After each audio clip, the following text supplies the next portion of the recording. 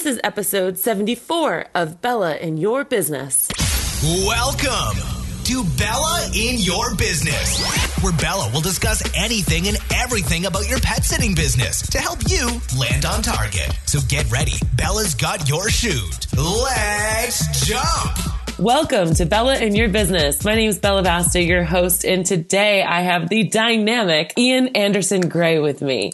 He is, oh my gosh, I don't even know where to start. He's the founder of Serious Social, a blog that's focused on social media tools. He's an international speaker, a trainer, a teacher, a web developer, and a consultant. He has a passion for making the technobabble of social media marketing easy to understand. Can I get an amen, you guys? Ian is the co-founder of Select Performers, a family-run web agency, as well as being a geek husband and a dad of 2 kids. Ian's also a professional singer, and he lives in Manchester, the United Kingdom. Welcome to the show. Oh, well, thank you so much for having me, Bella. It's great to be here. I have to say, I think you're the first singer I've ever had on the show. I'm going to put you on the spot. Would you mind singing a few bars for us? Oh, dear. I just don't know where to start. Let me think. How about a folk song? Oh, Shenandoah, I long to see you away, you rolling river. Will that do? That is so cool. You are now down in history as the first one who has ever sung on Bella in Your Business. So thank you so much. So go ahead and take a moment and fill in some of those gaps for us. I kind of gave an overview of who you are, but how did you end up sitting here with me and being this international speaker and just web extraordinaire? Well, yeah, I think we all have these kind of interesting stories. My background when I was at school, I was definitely involved in music. Music was my passion, but I was also a bit of a geek, and it's quite cool these days because being a geek is actually a cool thing. Well, I'm not sure it was when I was at school. But when I went to university, did music, then I trained to be a professional singer here at a music college in Manchester. And when I left, I wanted to see if I could find a way to combine my passion for music and technology. I was doing singing and I was doing a lot of teaching and singing, but I started to build websites. I started a web agency with my dad, who had retired at that time. And if we fast forward a few more years, it was about 5 or 6 years ago, I set up a blog just for a bit of fun on the side. It always starts that way, doesn't it? Yeah, and it's kind of funny. You know, I had no idea. In fact, you know, people were talking to me about monetize. You know, have you thought of, you know, how are you monetizing it? And I was thinking, I'm not. But because I was passionate about what I was writing about, I was writing about social media tools. And particularly, one of my passions is taking technology that is difficult for people to understand and making it easy for people to understand. Because I get frustrated when I see there's like documentation written by developers, and it's like, it's just so difficult to understand. Yes. So I wrote all these blog posts that started to get a lot of traction. I wrote one on the tool Hootsuite, which was slightly controversial. It was reasons not to use it. And then I wrote a follow-up article on why you should use it. I was looking at the balance between the two. Yes. So yeah, I did that. And then I took the courage to get on a plane to San Diego, which is a long way from where I am in the UK. And I went to Social Media Marketing World, which is one of the biggest social media conferences in the world. Love that conference. I have like 8 pet sitters going with me in 2018, and hopefully we'll be able to meet you. Yeah, definitely. Looking forward to that. So I went to that, and that, I don't think it's an exaggeration to say that changed my life, because through this people I met at that conference, I had all these other opportunities. I started speaking at conferences. I ended up speaking the following year at Social Media Marketing World. And incredible. It's kind of interesting because my background as a performer, I feel that it prepared me for the world of speaking, because when I was just about to get on stage, I was thinking to myself, if I'm going to be truly honest with you, what on earth am I doing here? You know, and then suddenly I got on stage and everything clicked into place, and the fear and the nerves turned into just the energy and getting in front of the audience and helping them. So yeah, that was a really good experience. So that's kind of a bit of a history. There's probably other stuff I could mention, but that'll probably do for now. No, I love that. And I can totally relate. And I do. I hope that we connect this year. So transitioning into social here, like, and when I say social, I mean, like, pick a platform. I mean, come on. What do you think the common misconceptions are of social media? Well, I think the hint is in the title. I'm not being funny here, but we forget this. It's social media. Mm-hmm. And I encounter this problem all the time. In fact, it's a problem that I sometimes fall into. And the fact that we can set everything up, we can save time, we can get some social media tools out there. And maybe as business owners as well, we're just so conscious. We want to get our message out there that we're just bombarding people with our message and forgetting that actually social media is about interacting with people, engaging with people, building relationships with people. And so it's something that I think all of us have to remind ourselves all the time, that it's not a one-way communication machine. It's listening, it's engaging, it's building relationships with people. And that definitely changed my life when I did that. And we all need to remind ourselves to continually do that. I love that. What comes to mind while you're saying that is the be social, and brands or people, they'll put something out there and people will comment, right? But brands or people, they might like it, but they're not like, hey, thanks so much. Or thanks. What did you really find useful about it? Or just start that conversation of engaging. We're all wanting all this engagement, but we're not actually showing that we want it.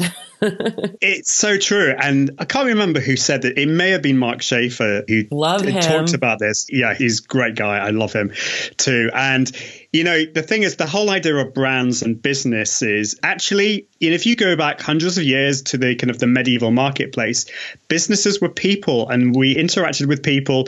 You'd buy your vegetables from, I don't know, this guy that you knew in the marketplace, and you'd talk. Yeah. And then things changed. Your butcher and your cobbler and your, exactly. Candlestick maker. You'd have these conversations with these people. And then, I don't know what happened. It's the mass media, it's the kind of big business. And what social media does is it kind of brings back the people. So, as brands, as businesses, we are now allowed to be people. Again, we can interact with people, and people are yearning for that. If you get a reply to a tweet from a real person at a big brand, you feel amazing. Lovely. They feel this warm feeling inside. So I think it's bringing the power back to the people. And I think that's really powerful. It is. It gives people that feeling that they're being listened to, that they're validated. That's the word I was looking for, So taking that a next step further, in order to actually connect with people, I know that you're really big into Facebook Live. So tell me some of your tips and tricks on that, on how we can take the misconception out of social isn't social and be that candlestick maker, if you will, and have that be able to create opportunities to have that almost face-to-face conversation with people through Facebook Live. Yeah, I think Facebook Live is like a continuation of all these other platforms. I'm a big fan of Twitter and big fan of all these other networks. So you can have these kind of little conversations with people. But what Facebook Live does, or any live video platform, it brings you, flaws and all, in front of your audience. You can't hide because it's live. Yeah. And the fact that it isn't always perfect, I think we should strive for as much as we can to be professional, but it is still going to be live, and it's going to show the human side. And people love that. Yeah. People get to know the real person behind the brand. And for businesses, this is great because you can show behind the scenes. You can give demonstrations, how-to videos. And not only that, but people can ask you questions live, and people feel they've got direct access to you. That is hugely powerful. We haven't really had that. If you go back, say 3 or 4 years ago, you would have to have very, very expensive technology to get the kind of quality that we're getting today. But now you can just do it with a smartphone. Yeah. It's amazing. Absolutely. Yeah. You just said behind the scenes, and it made me think of, I've never actually thought of this before because, a lot of our listeners, Ian, are pet sitters and dog walkers.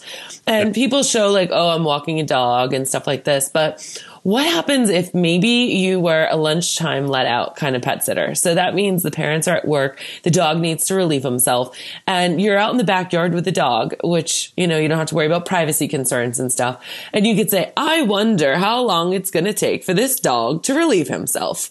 Why don't you watch with me today?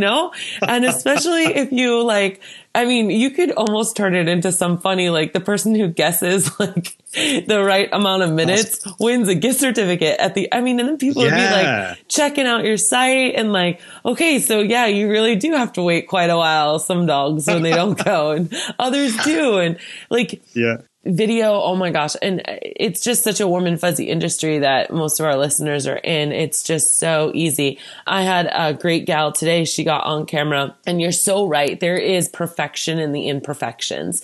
And I think people are so afraid of the imperfections that it holds them back. So yes. Oh, you're so right.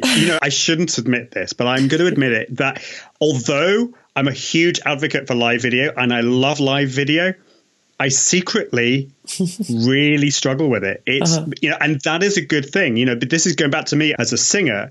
Yes. I always dreaded getting on stage, but then as soon as I got there, it clicked into place. So actually, if you're fearful of getting in front of the camera, that isn't a bad thing. It shows that you care, but then it's what you do with that. So you could give into that fear and then never do it. So, but don't do that, because you have a message. You have an audience. People actually do want to see you. They actually like when things don't always go to plan. I have a weekly show, and my co-host has a cat who decided to jump on the table and knock over her webcam. It was hilarious. It was one of my most popular ones. So, when things like that happen, people think, oh yeah, that happened to me the other day. I think it brings that empathy and humanity to it. So the fear is going to be there. That's a good thing, but test it out first. If you're on Facebook Live, get your mobile device, go to your profile. A bit of a tip to begin with, and I did this a lot. Just go live to your profile, change the privacy settings to only me, and then the only person that's going to see that is you. Yes. So do that and then watch it back afterwards. You will probably, if you're like most people, you will probably hate looking at yourself. Yeah. But try to be constructive and then do it again, and then just keep working at it. Do a challenge. Do like a 7-day challenge to go live every day, and you will get better at it. I love that. I don't know if you're like me, Ian. I'm actually wondering. I don't ever listen back to my podcasts or my Facebook Lives unless I'm putting my Facebook Live on like a boosted post or making like an advertisement out of it. I don't ever watch myself back because all I do is pick myself apart. Yeah, but actually I would urge you to do it occasionally, not all the time. Yeah. And you will hate it. But this is what I do, or what I used to do when I was teaching singing. When I got somebody singing and then I stopped them, I said, okay. And then they would usually go, oh, yeah, that wasn't any good. And I said, why did you say that? Who's the singing teacher here? And I said to them, look, at home, what I want you to do is the first thing that you need to say is, what did I do right there? Yeah, the first thing you need that's to say is, what did I do right?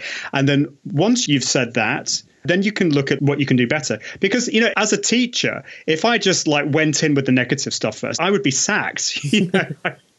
So yeah, do that first. Be constructive. But it's a good thing, because I've noticed when I did my first couple of lives, I had this tendency that I was looking away from the camera. If you're on your phone, you tend to look at yourself, but your camera is slightly away. Right. So you'll notice with a lot of people when they do live, it kind of looks like they're looking away, and you lose that connection if you do that. Totally. And it's the same if you're using a webcam. I'm a lot better than this now. At one point, I actually put, this sounds so silly, but I printed something out on a bit of paper with arrows, and I put it behind my webcam. So I wasn't looking at myself or the other person I was speaking to. I was looking at the webcam. So maybe something like that might help. As you're saying that, right, we are recording this on Skype, and I have your little box that you're in right up underneath my webcam and not down in the corner, or because I try to be very cognizant of that, because this is going to end up on YouTube and Facebook one day.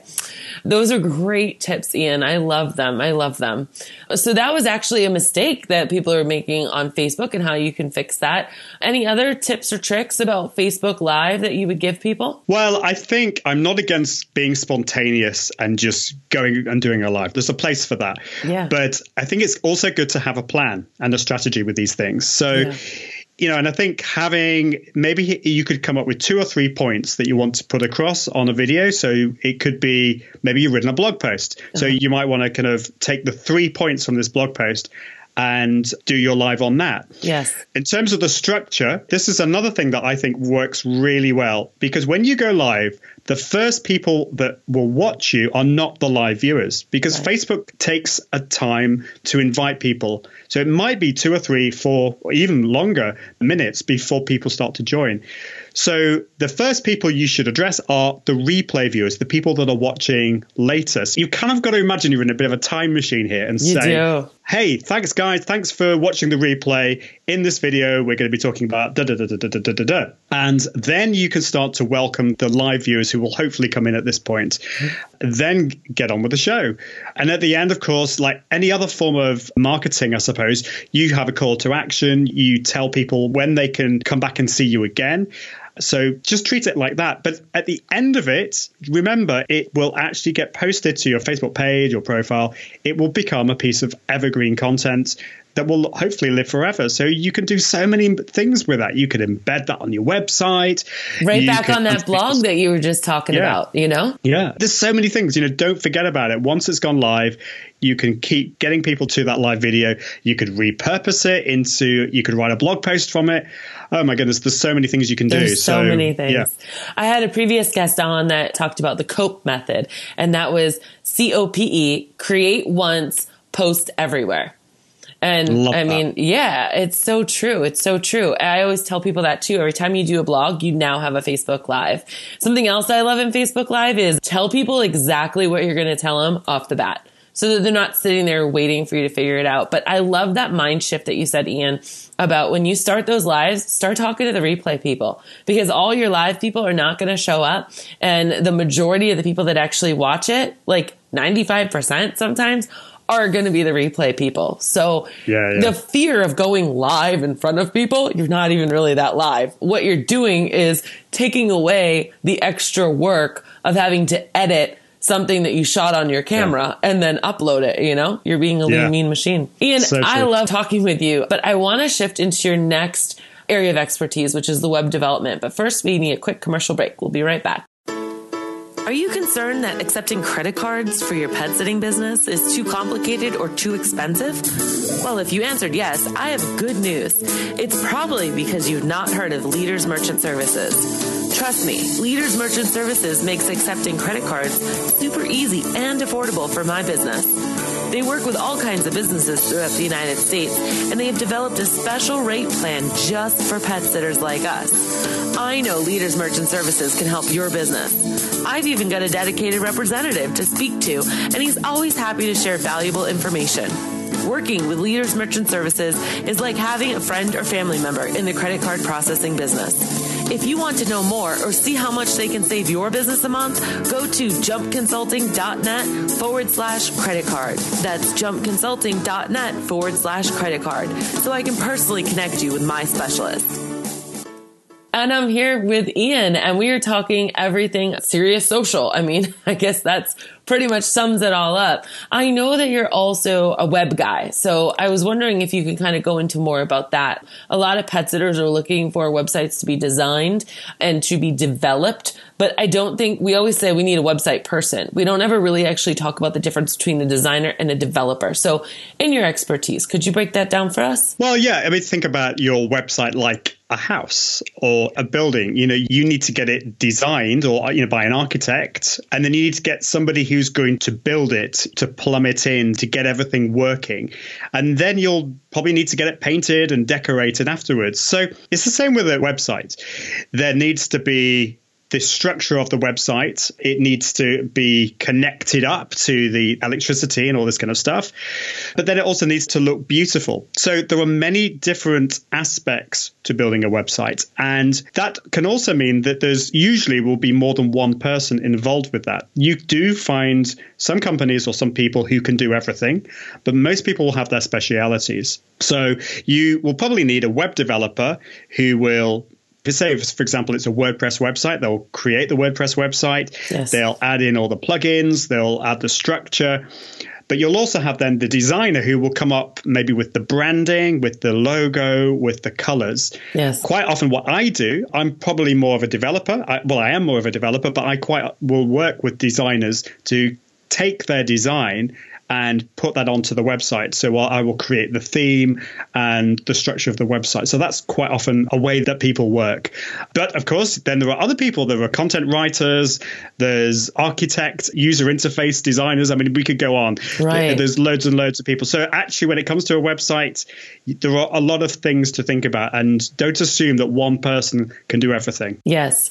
I think that's what a lot of people are starting to learn these days, because they get someone to design their website and it doesn't look pretty, or maybe it looks really pretty, but it's not functional or like SEO'd right, or they just try to do it themselves, which isn't always a bad thing if you have a background in it.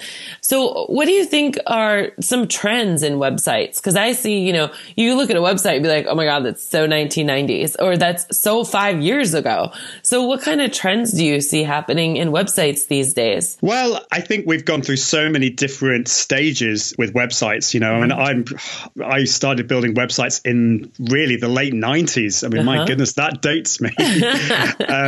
But we're now at the situation where we've learned a lot. So yes, the design is really important. Looking beautiful is a good thing.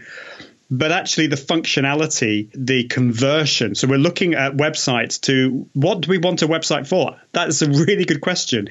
Why do you need a website? What do you want it to do? Right. And ultimately, everyone's business will be different, but you will want it to convert somehow. You will want it to convert to your contact page, to buying your products or whatever. And so the website needs to work that way. So I think I'm seeing more and more businesses getting wise to this and getting a website that it may not look as beautiful as some other websites out there, but it doesn't matter because it converts better. Right. It's simpler. And that's something that I've learned. I think we all get probably overly excited by some websites that look really snazzy. They have all these special effects going on. But actually, if you do the research and you look at what works in your industry, it can quite often be a simpler website because, otherwise the visitors will go there and they'll just get distracted. So what I'm hearing is that all that glitters isn't gold. You want to be really more concerned how your website's converting. And even these days, right, like mobile friendliness, and then all these different devices that we have. So responsiveness and that your design adapts to whatever. It's almost going to be like a chameleon, right? Oh, yeah. I mean, there's just no question. It has to be a responsive website. Right. Which is not so much of a big deal these days. If you're going for, say, like WordPress or whatever it is, most of the themes will be responsive. So I have to ask you this question, and I hope I can be articulate enough. As I was researching you, those tabs up on the top of the screen where it tells you the title of your website, and there's the favicon, is it called? Yeah. I noticed on yours, it's actually, I did a double take. I've never seen that title switch. It says, I'm feeling lonely right now. Then it says, my digital toolbox, 152. How did you do that? It's like magic. I've never seen that before. Well, that's so cool. I need a hug. It really made me pay attention to that tab on my screen. I know. It currently says on my website, it says, don't you love me anymore? It's kind of like showing my sense of humor. So yeah, because I love technology. So it's a bit of code that I kind of... Was it something I said? It just popped up. Sorry. It's just a bit of code that will do it. So actually, it's something that you can add to just any WordPress website. I should probably make it into a plugin, actually, because it's basically when you go away from the tab, it just kind of like, hopefully not in an annoying way. It just says, hey, I'm here, come back to me. Especially because it's not like continuing on your title for the page. It's like, I need a hug. Like, what? Excuse me, what? Fancy a cup of tea? That's the next one. I'm just going through all of them. It's a great way to get your bounce rate down too. Oh my gosh. Yeah. Ian, you were just such a wealth of information. Can you let our listeners know how they can contact you or maybe even cyberstalk you? Yeah, so my website is iag.me. So that stands for Ian Anderson Gray. That's where I blog. I blog about social media tools, live video. You can also get me on Twitter at iag.me. That's iagdotme. And yeah, just on my blog, I've got loads of resources. I've got some courses on live video. Just say hello. Remember what we were talking about at the beginning about the social social part of social media. I love when I connect with people. So please do that. Super. And for anyone wanting to check out any of his courses, you could use Bella20 for 20% off. Thank you for that. That was very gracious of you. For everyone listening, the best way to tell us that you liked this episode is to comment and tell Ian how awesome he is, to also like and subscribe on iTunes or Stitcher, and share it out with all your friends and family. You guys remember to always keep jumping. Thanks for jumping with Bella in your business. For more information, free articles, free coaching sessions, and more, go to jumpconsulting.net. And remember, Bella's got your shoot.